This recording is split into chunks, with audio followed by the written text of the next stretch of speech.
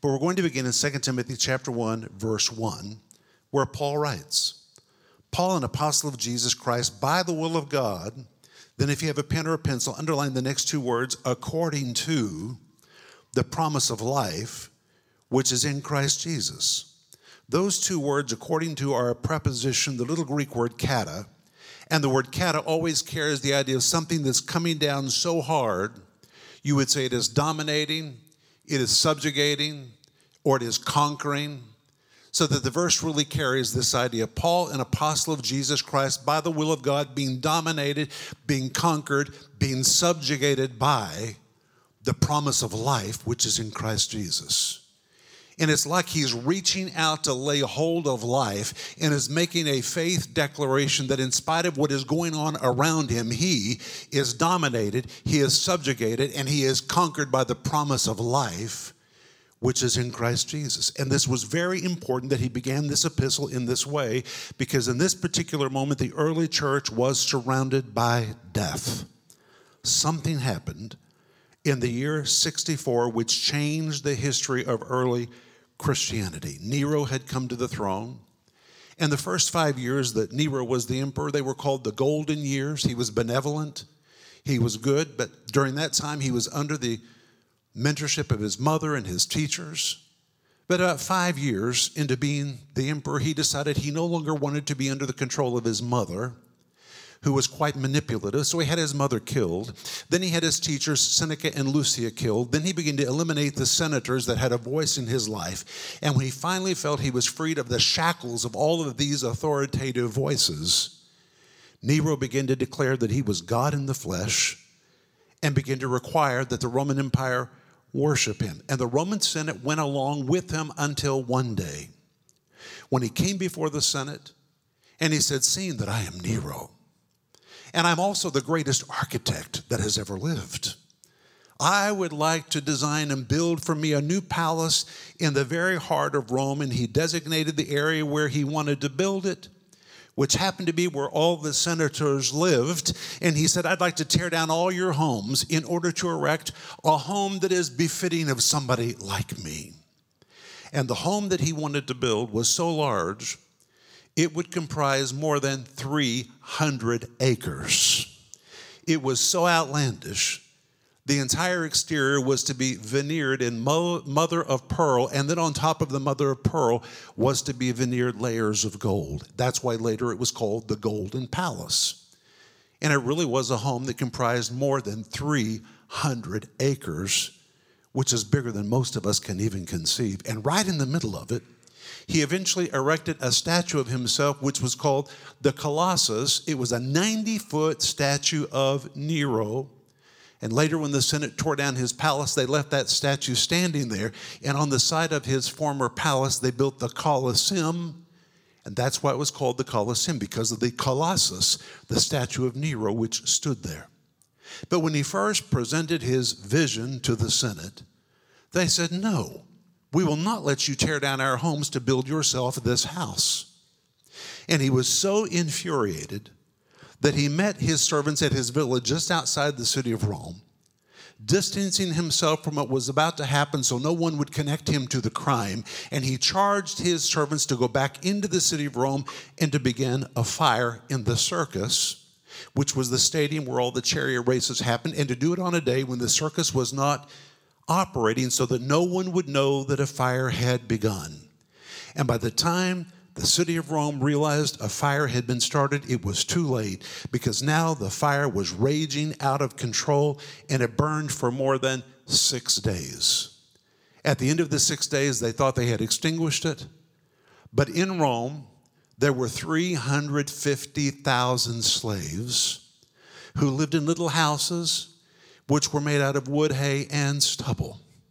And because they were made out of wood, hay, and stubble, they went up in a puff of smoke, and the embers began to burn, and the wind began to carry the embers, and the fire reignited.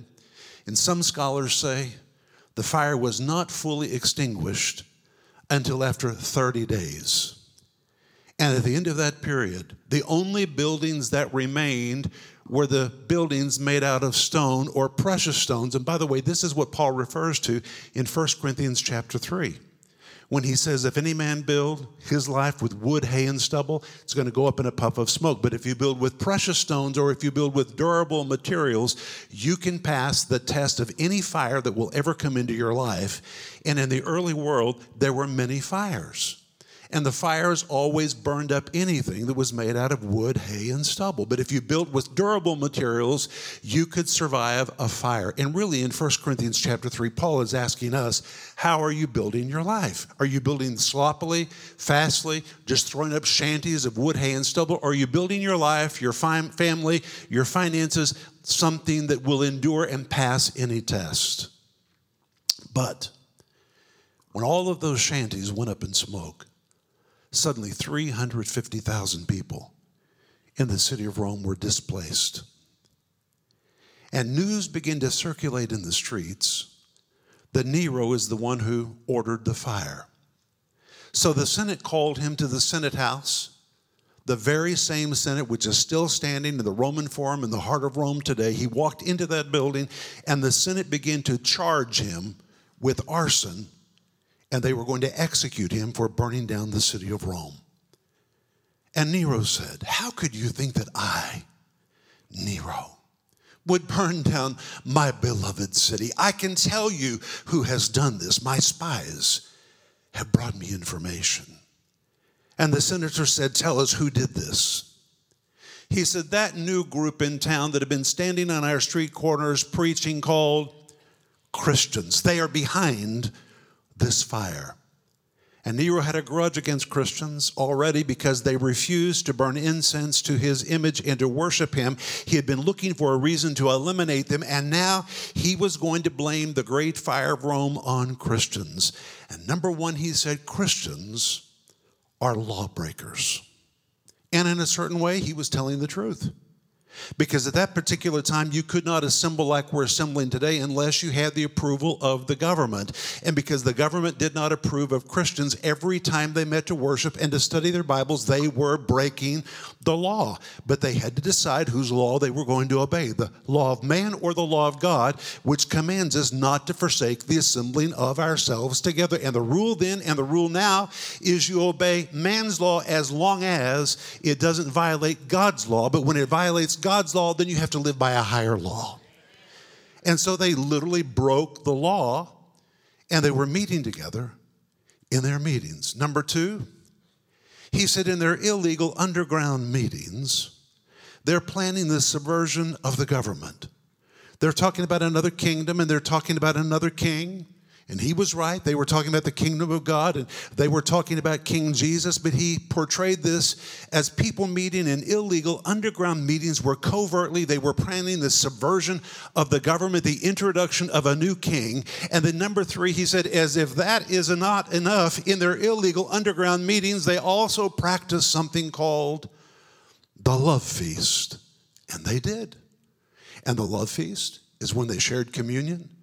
They shared a meal together, a time of fellowship. But you have to remember that when Nero was the emperor of the Roman Empire, it was a pagan world. Now, friends, I understand that we're living in a very dark chapter of history right now. And it's going to get darker. But at that time, there had been no light. The only light in the world had been through the Jewish people. Now the Christians were beginning to preach, so more light was coming. But just imagine if you had grown up in a world where there was no Bible, there was no voice of God, and you were ruled simply by paganism, a world where nothing was deemed to be wrong. Every kind of sexuality was accepted. And in fact, in the Roman world, the word sin did not even exist. That was a concept that was developed by the Jews and by the early preachers of the gospel. They didn't even have the concept of sin. Everything you wanted to do was all right as long as it didn't hurt somebody else. And because of that, there were rampant kinds of spiritual perversion in the Roman Empire. And Nero himself was married to two men while he ruled the empire. And now a man who's married to two men is accusing Christians of a love feast, which he portrayed as a sexual orgy beyond anything these pagans had ever participated in. And whatever the pervert said about Christians was so horrendous they believed him. Then he said, number four, in addition to their illegal underground meetings, In addition to their plans to subvert the government, and in addition to their sexual perverseness, Christians are cannibals. And they said, well, give us proof. He said, the leader of their sect, Jesus of Nazareth, said, except you eat my flesh and drink my blood, you have no part in me. And on the basis of those words, he charged them with cannibalism and was so convincing that even after the death of Nero, the early church fought allegations of cannibalism for 200 years after that. And last, he said, in addition to all of that, we should have been listening to these Christians because they've been standing on our street corners publicly preaching that one day in the future a big fire would come which would try the world and judge the world. We should have listened to them because they were giving us a signal that they were going to burn down the city of Rome. And by the time that he was finished, he was so convincing, the senators believed him, and for the first time in the history of Christianity, a legal assault began against the faith. Now, if you read the book of Acts, you will read there were other periods of persecution, but in the book of Acts, they were all instigated by Jews. It was a religious persecution. This was a legal, government-sponsored persecution, and the charge against Christians was not faith. They were charged with arson, because they had burned down the city of Rome. And that is why Christians at that time were burned at the stake. Romans punished you commensurate with your crime. So if you were a thief, they cut your hand off. But if you were an arson, then they burned you with fire because you were responsible for arson. So Christians began to be burned, not charged with being Christians, but they were charged with arson. And Christians began to be rounded up in the city of Rome, and then it moved south to the city of Alexandria in northern Egypt. They began to round up Christians there. Then it moved to Antioch, where really the church began. Christians began to be rounded up, and finally moved to the city of Ephesus, which was the fourth largest city in the Roman Empire, and that is where Timothy was pastoring his church. And now Christians there are being rounded up, and not only that, because Paul is such a notable believer, his name is on the top of the list, so the Roman government found him preaching in the city of Troas, which was the newer name of the ancient city of Troy. They arrested him, brought him to the city of Rome, and charged him with arson. And now Paul is sitting in prison. He was first put on trial, put back in prison, where he's now being held for a second trial. In fact, if you go to chapter 4, Paul refers to his first trial. Look at it. 2 Timothy chapter 4, verse 16. He says, at my first answer. That word answer, the Greek word apologia, my first verbal defense at my first trial, no man stood with me, but all men forsook me. And here we find that Paul, in this very intense moment, thought that he could rely on his closest friends, and one by one, they abandoned him. In fact, the word forsook means to forsake in a circle. It really paints a picture of Paul standing outside the court just before the trial begins, encircled by his friends. He turns to one and says, will you stand with me? That one leaves. How about you? How about you? How about you? How about you? How about you? How about you? By the time Paul made the full circle, he found himself standing by himself. Everyone knew if they remained affiliated with him, they would also be charged with arson. So one by one, all of his friends began to bail out. And Paul says, all men forsook me. And then he says, I pray that it may not be laid to their charge. Verse 17, a fabulous revelation. Notwithstanding, the Lord stood with me. The Greek says, the Lord stepped forward in my defense and strengthened me. And here we find, if everybody else bails out on you, the Lord will step forward in your defense.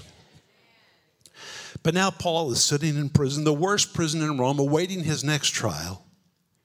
And while he's awaiting his next trial, the whole city of Rome is rejoicing because one of the chief arsonists is now in jail, incarcerated in the city of Rome. They didn't have the internet, they didn't have radio, they didn't have televisions, but they had news walls where the news was posted. And now all over the city of Rome, people are reading the fake news. There's nothing new. And the fake news was saying the chief arsonist has been arrested and is in prison. And because Paul is so deep in prison, he cannot even say a word in his defense. He cannot say a word. And the whole city of Rome is rejoicing over the fake news that he has been arrested. And while he's sitting in prison, he has received a letter from Timothy from the city of Ephesus, where the persecution is also raging. It is raging. Now, you may ask, how could he receive a letter if he was in prison? Because he was a Roman citizen.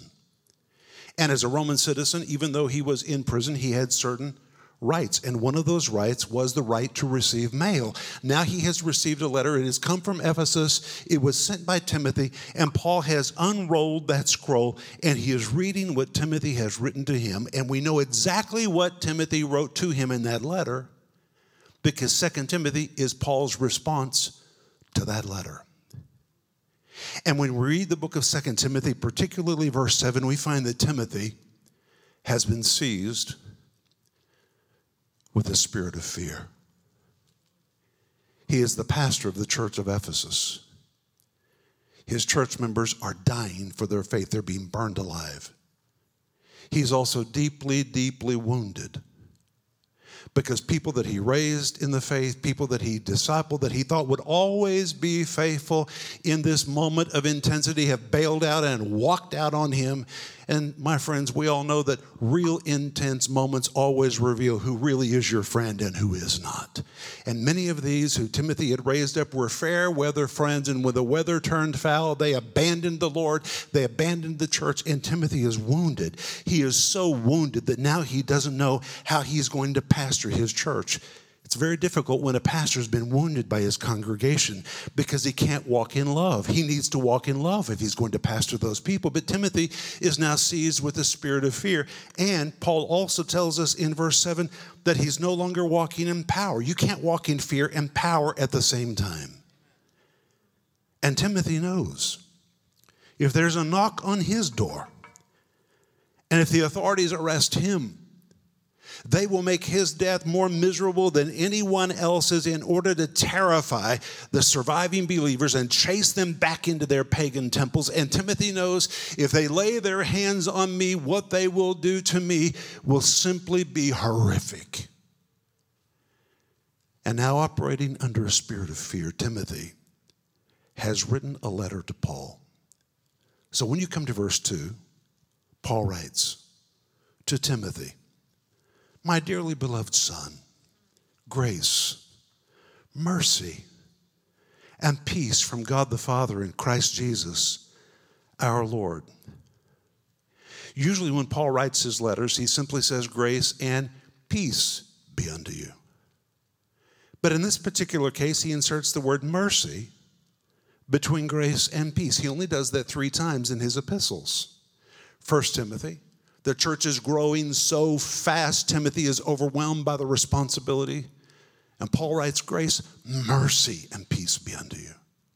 He also does it when he writes the book of Titus. And when you read the book of Titus, Paul says to Titus, "I left you in Crete that you might set in order the things that are lacking." That's what the King James Version says. It really means to finish what I didn't finish. And then in chapter 2, this is what he says about Cretans. Cretans are lazy, gluttons, and liars. And now Paul has left Titus on an island with lazy, gluttons, and liars, and has told them to build a good, successful church there with order. And Titus is so overwhelmed by this task that he doesn't just need grace and peace. He needs mercy. And now Paul is writing to Timothy, who likewise feels overwhelmed. He says, "Grace, mercy, and peace be unto you." And here we find the marvelous truth that when we feel overwhelmed by life or our assignment, God doesn't just give us grace. He doesn't just give us peace, but God tucks mercy in between. God extends everything he has to help us when we're facing difficult times. And then he says in verse 4, "Greatly desiring to see thee," what does it say? "Being mindful of thy tears, And most scholars say that when Paul unrolled that scroll and began to read Timothy's letter to him, he could see the stains of Timothy's teardrops on the parchment. Timothy was literally caught in his emotions, and Paul could literally see his stains of his teardrops on that parchment. And then in verse 5, Paul does something remarkable. He says, when I call to remembrance the unfeigned faith that is in thee, which dwelt first in your grandmother Lois and your mother Eunice, and I'm persuaded this same unfeigned faith is in thee also. But notice the word unfeigned. It's actually the word feigned with a privative on the front, a little a, which reverses the condition. But you have to begin with a root, the word feigned. Feigned is the old Greek word to describe the mask which was worn by an actor on a Greek or a Roman stage. And people at that time considered that there was no one lower in terms of their ethics and morals than actors. Isn't it amazing how some things never change? Because actors would put on any face to get the applause of the crowd. And if the crowd changed, they would change their mask. They would change their face.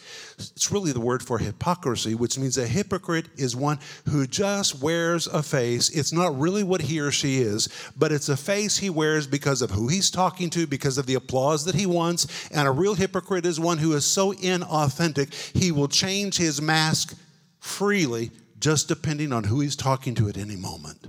It's the same word that Jesus used in the Gospels when he addressed the scribes and the Pharisees and called them hypocrites. It's the same word.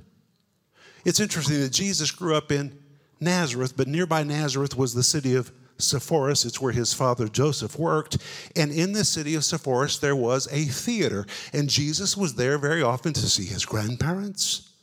Did you ever think about the fact that Jesus had grandparents? His grandparents lived in Sepphoris. He went there to see his father as his father worked. And as he came into the city of Sepphoris, he passed the theater where he saw actors on the stage wearing masks, inauthentic, insincere, just playing a role. And now when Jesus said to the scribes and Pharisees, you're a bunch of hypocrites, it is literally the equivalent of saying, I know who you guys are. I've seen you before. You're nothing more than actors on the stage. You're inauthentic, insincere, a bunch of bogus phonies just performing because people are watching you. But when it becomes the word unfeigned, rather than bogus, rather than phony, it describes that which is authentic, that which is real, that which is genuine. It is unbendable. It is unbreakable. So you could translate it, when I call to remembrance the unbendable, unbreakable, real, authentic, sincere faith that is in you, which dwelt first in thy grandmother Lois. The word dwelt is a form of the Greek word oikos, which is the Greek word for a house where you would take up residence, which means faith lived in his grandmother. She didn't just wear a mask and pretend. It was who she was. It was her internal workings. He said, not only in your grandmother Lois, but also in your mother Eunice. So now we find faith can be passed from one generation to another generation. And finally, he says, and I'm persuaded this same authentic, real, sincere, unbendable, unbreakable faith is in you as well. It's thriving in you. It is living in you. Now, for me, the question is, if Timothy is discouraged and has a spirit of fear, why does Paul address it by talking about Timothy's family? Because at this particular moment, Timothy is forgetting something very important. He's looking at a mountain that is in front of him. He's facing something so huge, he doesn't know if he'll ever be able to survive this one. And now Paul says, Timothy, Timothy, Timothy, Timothy, Timothy, let me remind you of a few things. I knew your grandmother Lois. She had a real faith, a sincere faith. It was a genuine faith, unbendable, unbreakable. It lived in her. She passed it to your mother. Your mother had the same unbendable, unbreakable, real, sincere, authentic faith. And now I'm persuaded this same faith has been passed to you, and it's alive in you as well. Paul is reminding Timothy of his past. The only reason the mountain he's looking at seems so big is because it's the one that he's looking at that moment. But Paul says to Timothy, turn around and remember your past. God's role in your life, in your family, and God's faithfulness is a part of your family heritage. Your grandmother had a real faith. It thrived. It was sincere. It was authentic, unbendable, unbreakable. God never failed your grandmother with all the things she went through. Your mother had the same unbendable, unbreakable faith. God never failed her. It was a real working faith. And now God is going to be faithful to you. And here's the thing. When we are dealing with the spirit of fear, it usually is because of a bad memory. It's a bad memory. You're just focused on what you're facing. But if you will take Paul's admonition in this verse and apply it to your life, you'll put the present on pause and turn around and remember your past. And if you remember your past and walk through everything you've already been through in life, you'll find that you've been through past mountains, you've been through past ordeals that you never thought you would survive. And when you faced every one of them in the past, they also looked insurmountable. You didn't know how you would be healed, but you got healed. You didn't know if you'd have a roof to live under, but you have one. You didn't know if you'd have enough food to eat, but you've eaten so much food, now you need to quit eating food. God has absolutely been faithful, but in every one of those events, you probably thought, can I ever get through this one? And by the time you remember these things and walk through each one of them, by the time you get up to the present mountain you're facing, it doesn't look so big after all. It's no worse than anything you haven't already been through. You've come through every one of them. God has never failed. He has never left you, and you're going to get through this one as well. And that is why he then says in verse 6, wherefore I put thee in remembrance, that thou stir up the gift of God. And if you read this in the Greek text, it says it very differently. The Greek literally says, listen to this, I'm reminding you of these things. What things? I'm reminding you about your grandmother's faith that never broke, it never failed. God was always faithful to your grandmother. I'm reminding you about your mother and all the things that she went through, but her faith never failed her. God was always faithful. I'm walking you through all of these things. I'm reminding you of these things. And then the Greek says that by your remembering them, you might stir up the gift of God that is in you. Well, all of us want to have the gift of God in us stirred up. And most people think the only way you can have it stirred up is somebody lays hands on you. But hey, what if you can't find anybody to lay hands on you? Or what if you try to call everybody on your phone list? Nobody's answering the phone, but you need your faith to be stirred up on the inside of you. The fire of God needs to be stirred up. What are you going to do if there's nobody available to help you? Paul tells us what to do. I'm reminding you of all these things that by your remembering, everybody say your remembering, you might stir up the gift of God. And here we find that God has put a divine poker into every one of our hands. Now, if he had said, memorize Scripture and you'll stir up the gift of God, somebody could really say, I have a hard time memorizing Scripture.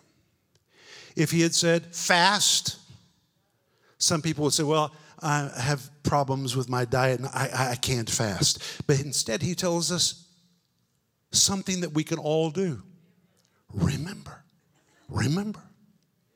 I'm reminding you of these things that by your remembering, and the Greek tense is remembering and remembering and remembering and remembering and remembering and remembering, you might stir up the gift of God. And again, by the time that Timothy walks through all the past, everything God has already miraculously did, he will be so stirred up by the time he faces this present thing, it will not seem so big after all, because he will have reminded himself.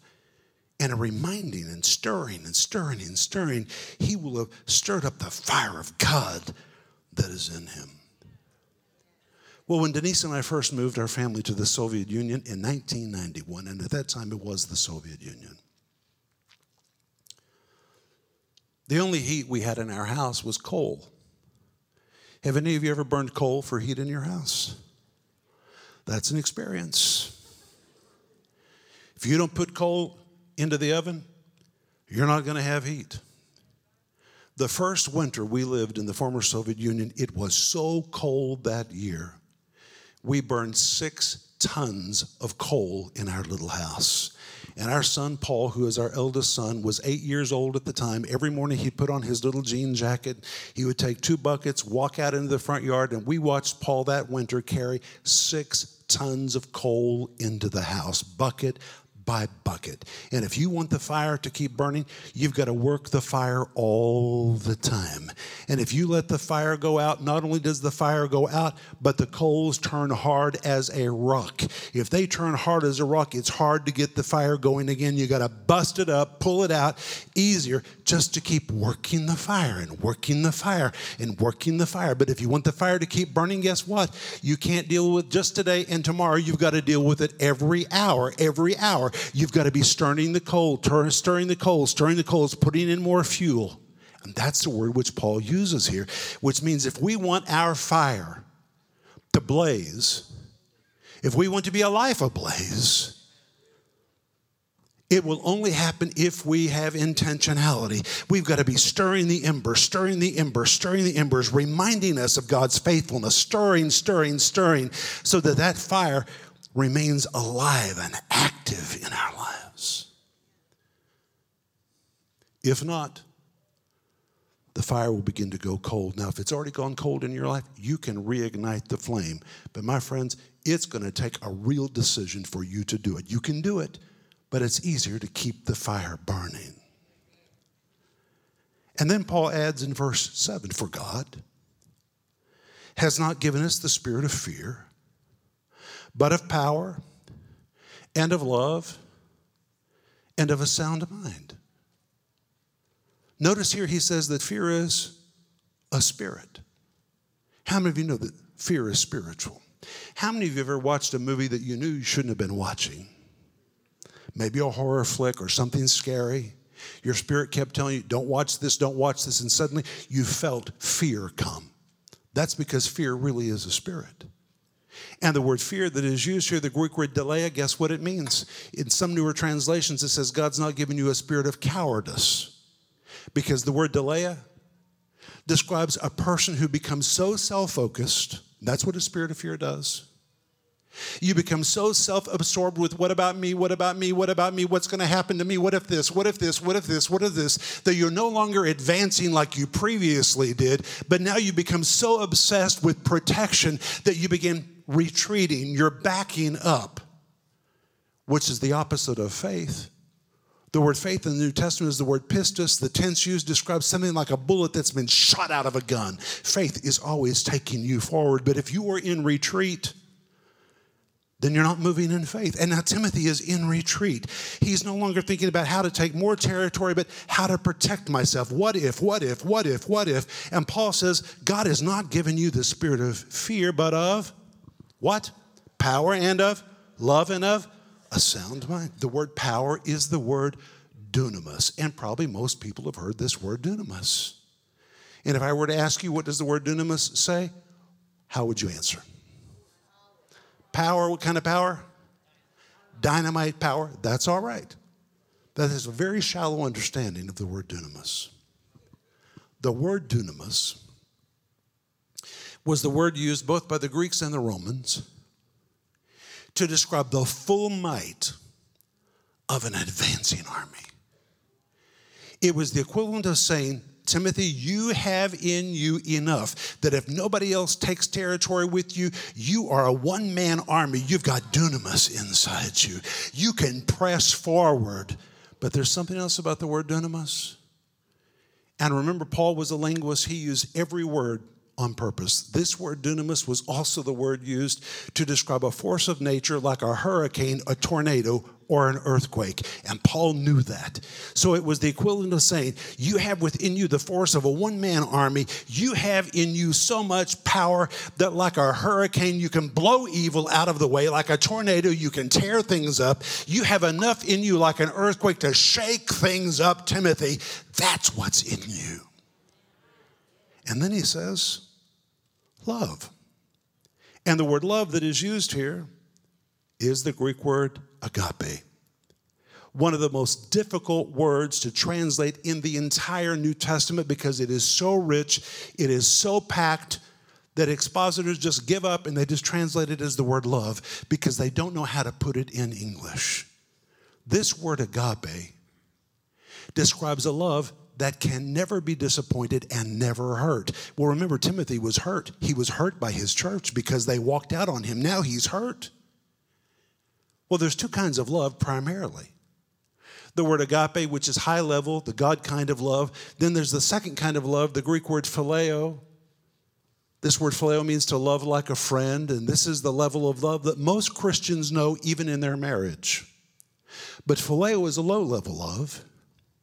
It's a love that says, I'm going to love you as long as you love me. I'm going to pat you on the back as long as you pat me. I'm going to give you a back scratch as long as I get a back scratch. But the day I don't get a back scratch, I'm out of this relationship because I didn't get out of it what I wanted. And that's the level of love that even most Christians move in.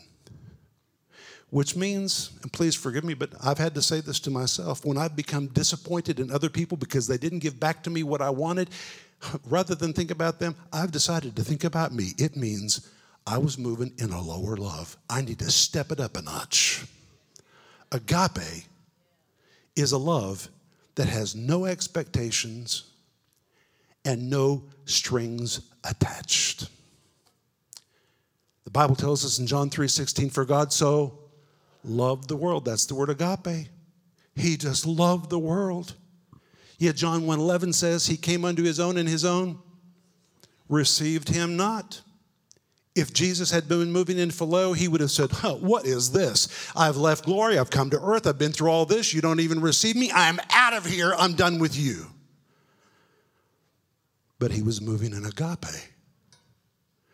And when you move in agape, you don't love to get a response. You don't love depending on how people react. You just freely love, which means agape is a self-willed love that cannot be disappointed. And on a human plane, the best illustration of agape is when your infant was placed in your arms for the first time. It's the purest human level of agape. When that baby was placed in your arms, how many of you can remember that moment? And instantly, you loved. Everything in you was compelled just to love and love that child, to give yourself to that child. But at that moment, that baby didn't even know who you were. That baby couldn't say, hello, Mom, hello, Dad.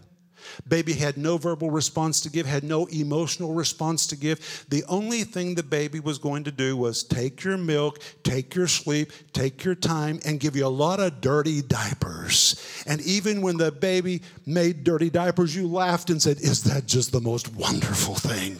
Why? Because you were loving with the purest kind of love. That's what agape is. And according to Romans chapter 5, that is the kind of love which has been shed abroad in our hearts by the Holy Spirit.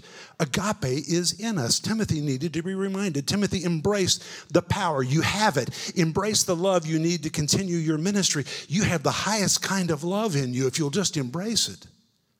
And then he added, and a sound mind. The Greek word sophronismos is a compound of two words. The first word is the word sozo. The word sozo means to heal, to deliver, to set free, to unshackle. The second word is the word phren, P-H-R-E-N. It's where they got the old science of phrenology. It has to do with the mind. It has to do with the brain. It has to do with the intellect. But when you compound the two words together, it forms the long word sophrenidzos, which describes a mind that is completely unshackled. And because it is unshackled, it is not prone to think illogical things. It thinks rationally. It thinks logically. But if you're operating under a spirit of fear, you can't think rationally. You can't think logically. Because fear is operating in your mind. You begin to imagine all the things that could possibly happen to you when in fact they will probably never happen to you, but it seems so real to you. Or you begin to worry, what's everybody thinking about me? What's everybody saying about me? When the fact is, nobody's thinking about you and nobody's saying anything about you. But because you have a spirit of fear, you're just self-obsessed. Spirit of fear. And I'll give you a funny example from my life, and I'm about to wrap it up. We're going to continue this in the second service. Years ago, I was showering. It's after Denise and I got married. And I found a little lump in my chest. I'd never felt that before. And I began to punch it.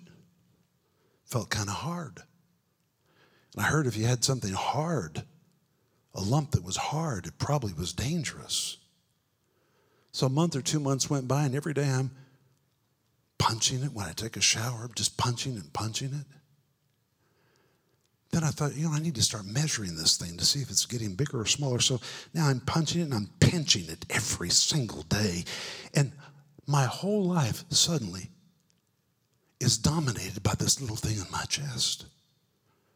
When I'm driving down the street, I find my hand slowly going up to come between my shirt to punch and to pinch. I'm thinking about this thing all the time, wondering if I have something that is fatal or terminal.